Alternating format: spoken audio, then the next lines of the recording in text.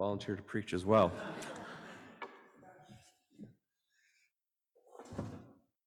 Before I get into sort of the meat of what I'm talking about today, I want to just add a few sort of provisos. Maybe that's God saying it's not your turn, Greg. A lot of the songs we have sung today, and a lot of what I'm going to talk about, really emphasizes salvation as healing. And I'm conscious that in a lot of modern preaching, especially in very mainline evangelical churches, there's this tendency towards what theologians are calling moralistic therapeutic deism. And so that is, we go to church to get a message that helps us feel good about ourselves.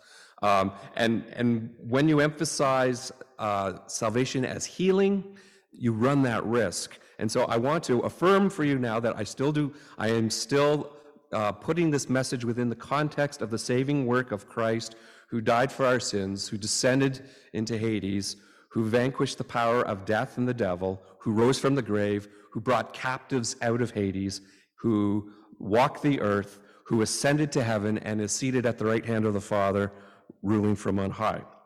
So that's where I'm coming from.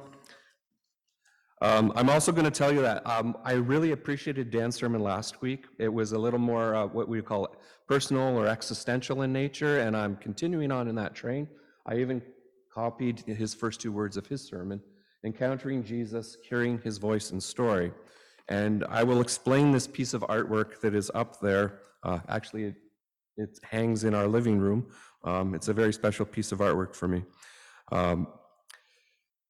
The two verses from John chapter 10 that I sort of wanted to key in on is, the sheep hear his voice, he calls his own sheep by name and leads them out. And then the final verse of that passage, which is, I came that they may have life and have it to the full. Because what I realized as there were two issues I was grappling with in my life, that they needed to be integrated. And this integration is really a gift from God, and it helps me, and I'm hoping that as I share my heart with you, that it will help you as well. Today, I'm going to be talking about good stories and what makes a good story. Growing up as a Baptist, of course, you might have noticed that some of the songs we sing seem to have a little more of that Baptist flavor to them. And one of the ones that I sang many times as a child was, I Love to Tell the Story. Perhaps some of you are familiar with it. I'll read the first verse and refrain for you. I love to tell the story of unseen things above, of Jesus and his glory, of Jesus and his love. I love to tell the story because I know it's true. It satisfies my longings as nothing else can do. I love to tell the story. 'Twill be my theme and glory to tell the old story of Jesus and his love. And I think what I've been sort of inhabiting a sphere on the internet that is more emphasizing the telling of stories and the telling of good stories. And it really is important, the type of stories that we sort of take into ourselves, because they can really affect us in ways we might not even realize. I'm going to share a bit. Oh, maybe I should have my books up here. There's actually an Orthodox theologian who writes about children's literature. His name is Vigen Guroian. Just the second edition of his book just came out, Tending the Heart of Virtue, and it really talks about how fairy tales are good in the moral development of children. And so I'm going to read a lot of stories today, and I'm hoping you'll enjoy stories. If not, my apologies. Try to plug along with me. He writes, Flannery O'Connor, that marvelously gifted American writer of the past century, spoke a simple though profound truth when she said, a story is a way to say something that can't be said any other way. You tell a story because a statement would be inadequate. The great fairy tales and fantasy stories communicate meaning of morality through vivid depictions of the struggle between good and evil, where characters must make difficult choices between right and wrong, or heroes and villains contest the very fate of imaginary worlds. Not didacticism, but rather the narrative. The dramatic action makes the fairy tale meaningful. Narrative supplies the imagination with important symbolic information about the shape of our world and appropriate responses to to its inhabitants. And really, I think if you like to read stories, and I must admit I'm not a great reader of stories, I tend to dwell more in the realm of theology books. The ones that are really good stories are the ones whose lesson is subtle, not the ones that beat you over the head. I don't know if you watch any modern TV or go to movies, but sometimes it's pretty easy to tell what the message is because they lack all sense of subtlety. So within my own life, and this is actually something that occurred to me within the last week as a point of integration. There are two tendencies within my own spirit, my own soul, that have been wrestling for probably most of my life. And one of them is overcoming pride. And I always think of the line from John the Baptist where he says about Christ, "He must increase, but I must decrease." So that's one tendency, overcoming pride. Because you know what? Every one of us likes to be the hero of our own story. And sometimes we have to remember that we aren't actually the main focus in the story of our own life. But the other side of it seems like it's almost opposite, and it's knowing your value. And again, I'll quote again from Jesus, "Are not two sparrows sold for a penny, and not one of them will fall to the ground apart from your Father? But even the hairs of your head are all numbered." And so we have this tension within our lives of not being too full of ourselves, dare I say the word humility, and this other tension of wanting to be known by God and wanting to know his love and his healing presence. And this is the struggle that, at least in my life, maybe it's not in yours, maybe you're completely integrated in everything. This is the struggle that I think I've finally been able to label, and sometimes labeling the struggle is sort of the push you need to get over it. A part of it is, the knowing your own value is the issues I've had have always been right from my childhood is censoring myself, because I knew my emotions would usually get the best of me, and I would say stupid things, mean things. I would lash out physically, and sometimes it was only because I wasn't being understood. And, and I never really want to trash my parents, but my dad used to call me his little thundercloud. Or less complimentary was, "You must be from a different planet." So, those things that are said in joke to our children sometimes really do stay with us for quite a while. So I want to read you one story. Some of you might view it as more historical. Some of you might see it completely as fiction because it's the life of a saint. You can go to the next slide, Scott, thanks. Saint Euphrosynos the cook. This is the icon for this gentleman. He lived, I think, in the 5th century. I'd like to read you his story. And you'll see he's a saint in the church that I've been very drawn towards. Our Holy Father Euphrosynos the cook was born into a peasant family and had no schooling, but he was truly devout and faithful. As an adult, he became a cook and was able to save money out of his expenses by depriving himself, but only for the sake of almsgiving. His position as a cook permitted him to eat the best food first, but he never took advantage of this privilege. He ate his greens and olives gratefully, while the most appetizing meats and most tantalizing fish were cooking before him. Later, Euphrosynos went to a monastery where his obedience was to work in the kitchen as a cook. In contrast to the meals that he used to prepare in secular hotels, he made very plain food in the monastery. To those who complained and mocked him, he meekly replied, "Good cooking is not useful for attaining the kingdom of heaven." I think Montrealers might disagree with him on that, but the more the body craves pleasure, the more the soul will lose that which it truly needs. It is not my intention to punish you. Some of the monks scorned him because of his coarse, rustic background, but he endured their contempt in silence and was not disturbed by it. Saint Euphrosynos strove to please the Lord by his virtuous life, which he concealed from others. But the Lord himself revealed to the monastic brethren just what spiritual heights their cook had attained. In the same monastery, there was a devout priest who prayed that he might know what good things are prepared for those who love God. One night, as he was sleeping, he found himself in a beautiful garden, where to his astonishment he beheld the most wondrous things. Then he saw Father Euphrosinos, the monastery cook, standing in the garden and partaking of the good things of that place. As he approached the cook, he asked to whom the garden belonged and how he came to be there. Saint Euphrosinos replied, "This garden is reserved for God's elect, and by his great goodness I also dwell here." Then the priest asked him what he did in the garden, and the saint said, "I have authority over all the things you see here. I rejoice and am filled with gladness and the spiritual enjoyment of them." The priest questioned him again, "Can you give me something of these good things?" "Certainly," he replied. "By God's grace, take whatever you wish."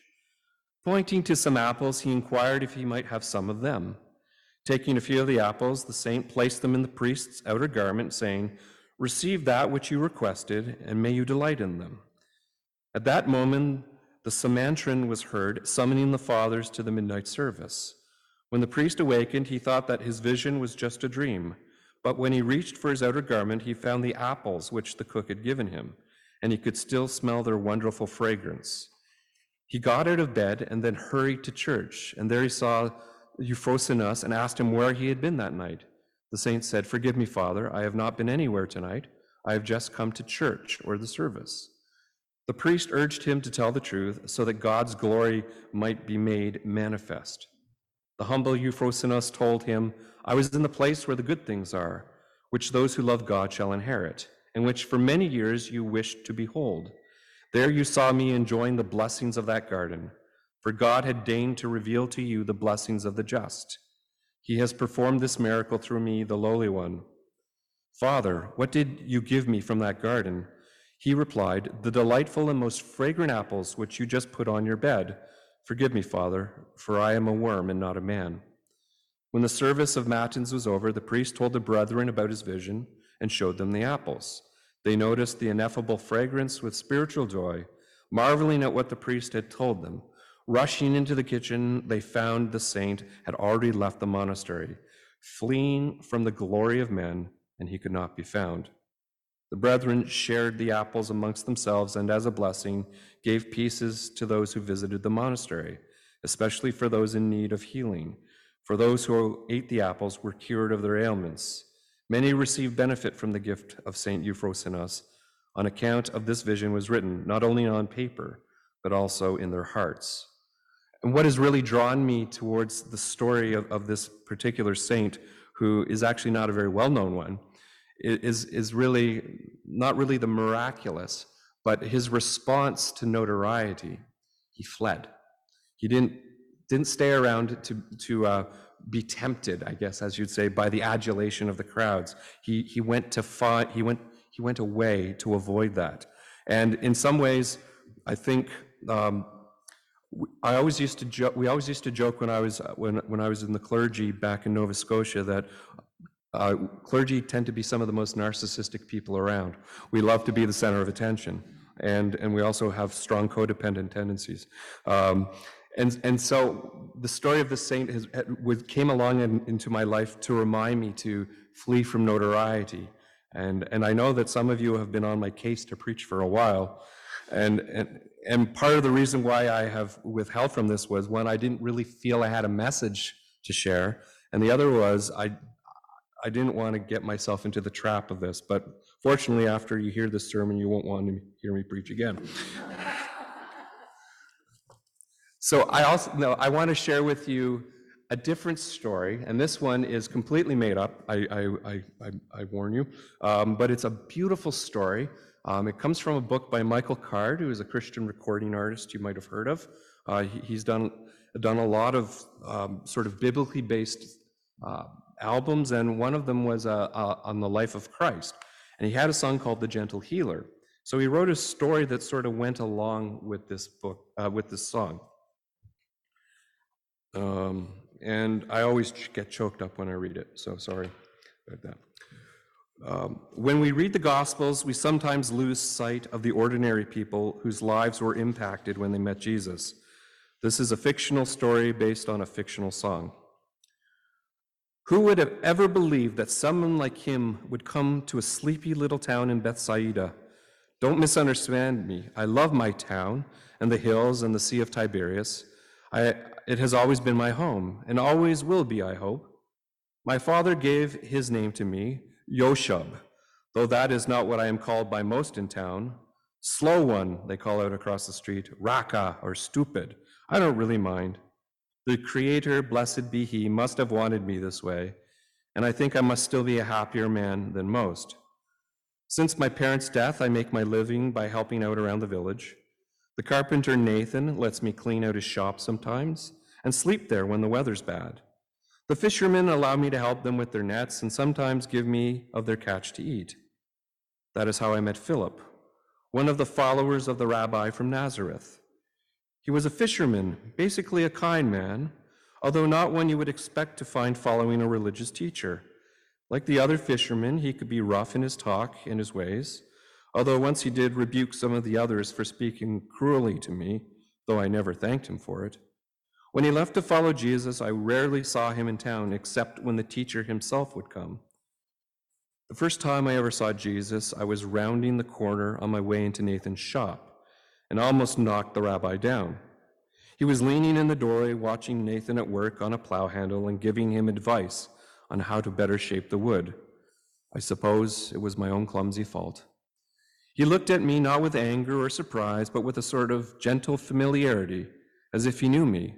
My father used to look at me like that when boys would make me cry with their taunts. Forgive me, Rabbi, I said. You are Yoshub, said he. Yes, master, I replied, though I am called by other names in this town. I understand, Jesus said kindly. Some call me by other names as well. He would have continued talking with me, but I broke away out of embarrassment. Later, I thought the better of it and went back hoping to see him, but he and his disciples had already left. The next time I saw him was many months later. I must confess he had not entered my mind since that day at the carpenter's shop. The fishing had been slow for days, so I knew there would be no work for me at the shore, and also no food. It was a beautiful sunny day, and since the village seemed to be deserted, I went up into the mountains to wander alone, to look out over the sea, and to be by myself, with no one to make fun of me. As I approached the top of a small ridge, I heard the murmuring of a crowd. I topped the hill and saw the next valley filled with people. There were thousands. They covered the hillside, men, women, children, all sitting, straining to hear someone who was speaking from the middle of the throng. Although I could not get close enough to see, I knew it must be him, Jesus. I pressed in as close as I could and tried my best to listen. Though I could make out his words, words never meant all that much to me. I am so dull. And besides, this time my stomach was churning, aching of emptiness. Just as I was dozing off, I heard a baroka being pronounced for the meal. Needless to say, this roused me quickly. Blessed be thou, eternal creator of the universe, who makes bread come forth from the earth. It was the teacher giving the blessing over a handful of fish and bread.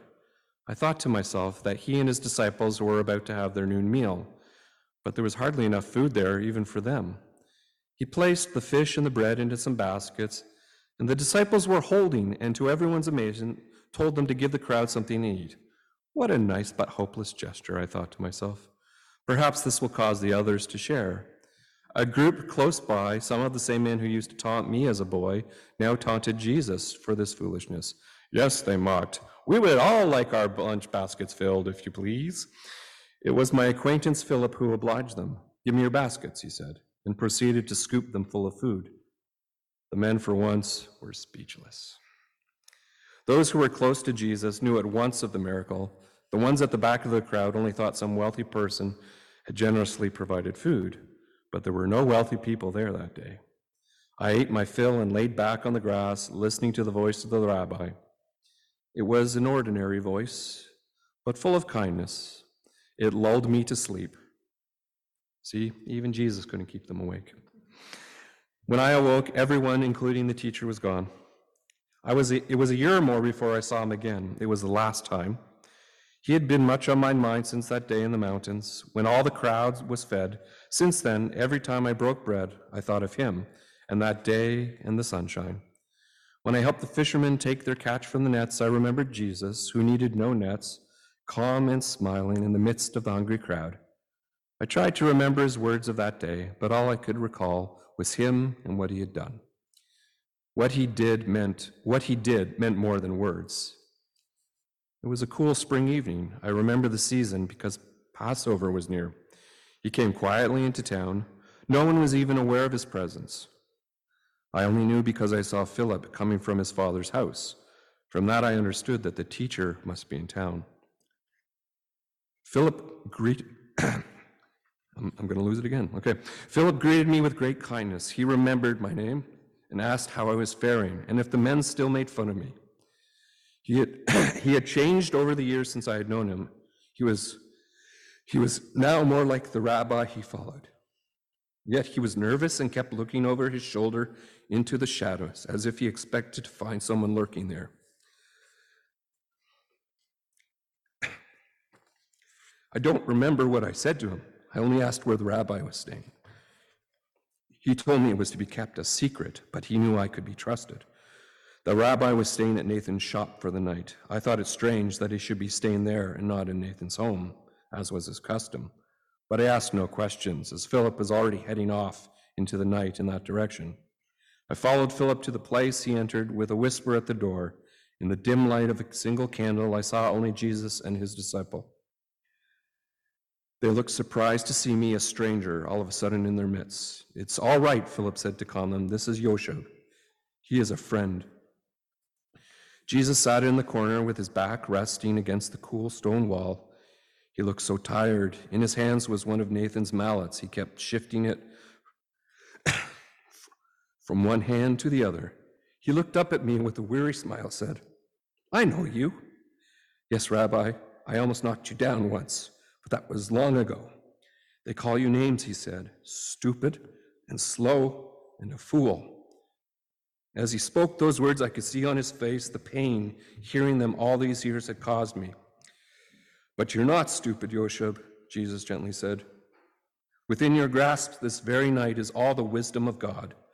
With that, he dropped the mallet and grasped my hand. "Never let them call you slow, Yosheb. Wisdom is yours. Truth. Do you believe this?" he asked. "Lord," said I am not a man of words. What does wisdom have to do with a fool like me?" A tear ran down Jesus' face. "You are wiser than you know." With that, he rested himself against the wall. His voice was darker as he spoke. "This might be the last time we see each other, my friend. I'm on my way to Jerusalem." When I heard Jesus call me friend, something moved inside me. I realized that of all the names I had been called, no one had ever called me by that name. "I would like to see you again, Jesus." "My friend," I stuttered, embarrassed at my words. I thought of running out that very moment. "Is that really what you want?" Jesus said. "That is all I desire, Lord." "Then you shall have all you desire." The next morning I woke to Nathan the carpenter trying to rouse me. Jesus and his disciples were gone. "Yosheb, what are you doing?" he asked. "What is that in your hand?" I looked, and there in my hand was the carpenter's mallet Jesus had been holding the night before.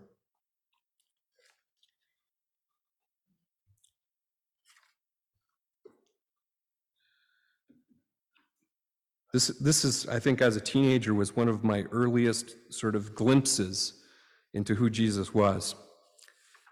And it's from a totally made-up story. But it has a story that rings of truth, doesn't it? And it strikes me that Jesus is the healer that helps us integrate ourselves, to know what it is to shun the limelight, to know what it is to give up pride, but also to know that we are known and loved by him. There's a little excerpt from The Lord of the Rings after the Battle of the Pelennor Fields, when they're in the Houses of Healing in Minas Tirith, and Gandalf, the wizard, is running between people trying to cure them, and we get another vision of Jesus in the person of Aragorn. Gandalf went from one to the other full of care, and was told all that the watchers could hear. And so the day passed. while the great battle outside went on with shifting hopes and strange tidings. And still Gandalf waited and watched and did not go forth, till at last the red sunset filled all the sky, and the light through the windows fell on the grave faces of the sick.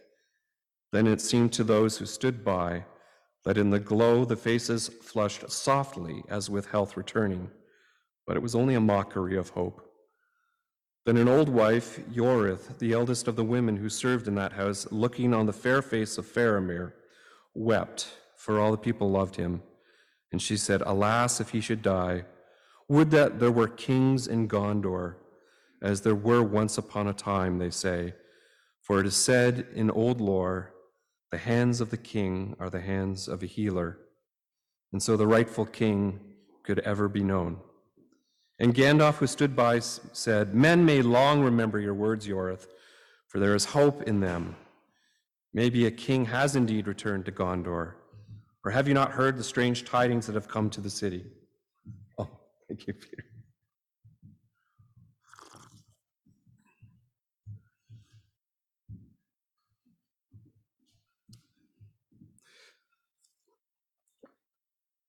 Yeah, I've moved on to Tolkien now.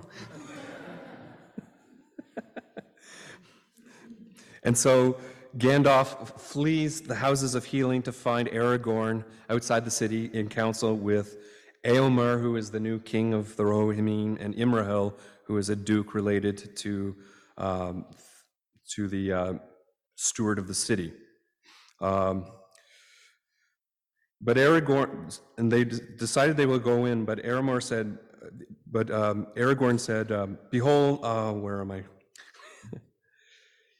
About entering the city without being revealed as king, Aragorn said, "I deem the time unripe. I have no mind for strife except with our enemy and his servants." And the prince Imrahil said, "Your words, Lord, are wise. If one who is a kinsman of the Lord Denethor may counsel you in this matter, he is strong-willed and proud, but old, and his mood has been strange since his son was stricken down. Yet I would not have you remain like a beggar at the door." "Not a beggar," said Aragorn. "Say a captain of the Rangers, who are unused to cities and houses of stone." And he commanded that his banner should be furled. And he did off the star of the North Kingdom and gave it to the keeping of the sons of Elrond. And this is another sort of picture of Jesus as king who hides himself in a way to come into the city, into us, to bring us healing.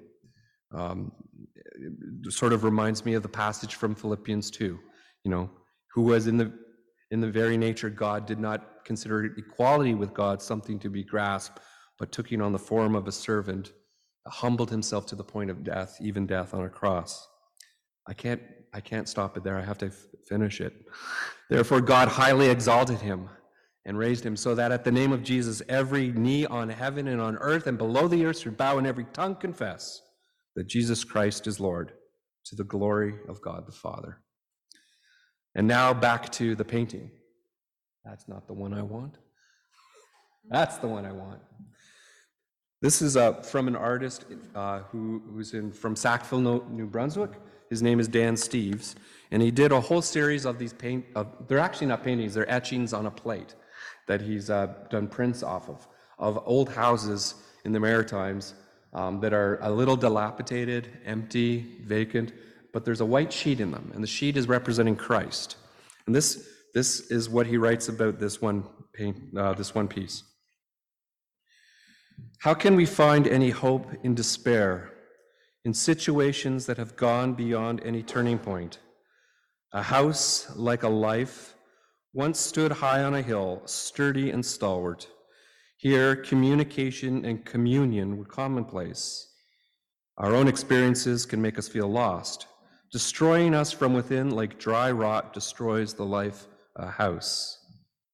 And yet Dietrich Bonhoeffer, from his prison cell, wrote of the message of the Christmas story, of how it brings hope in the time of despair, light in darkness, and succor in abandonment." And that's the name of this piece of art. And I've always found it very beautiful that sometimes when I'm feeling at my lowest, I can look at this and I'm reminded of how Christ is still there in the midst, and he's bringing hope to me.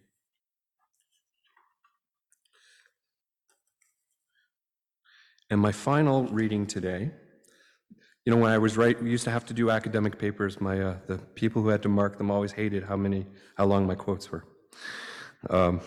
This is from the book The Shape of Liturgy by Dom Gregory Dix, who is an Anglican monk in the early to mid 20th century, definitely of the Anglo-Catholic variety. But he has this wonderful passage, which to me is really, I think, what I strive for in the Christian life.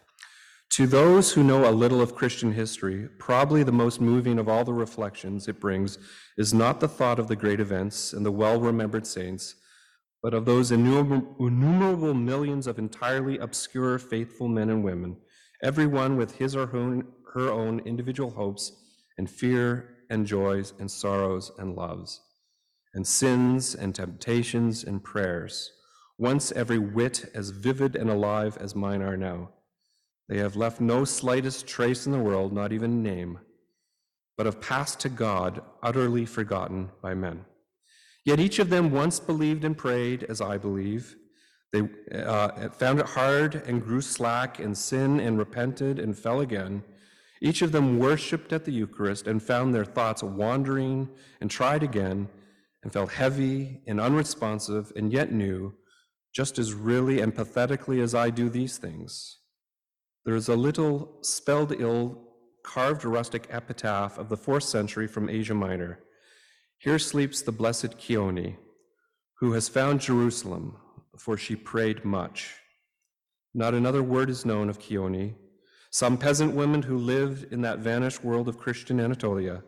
But how lovely if all that should survive after 16 centuries were that one had prayed much, so that the neighbors who saw all one's life were sure one must have found Jerusalem. What did the Sunday Eucharist in her village church every week for a lifetime mean to the blessed Chione? And to the millions like her then, and every year since? The sheer stupendous quantity of the love of God, which this ever-repeated action has drawn from the obscure Christian multitudes through the centuries, is in itself an overwhelming thought. Amen.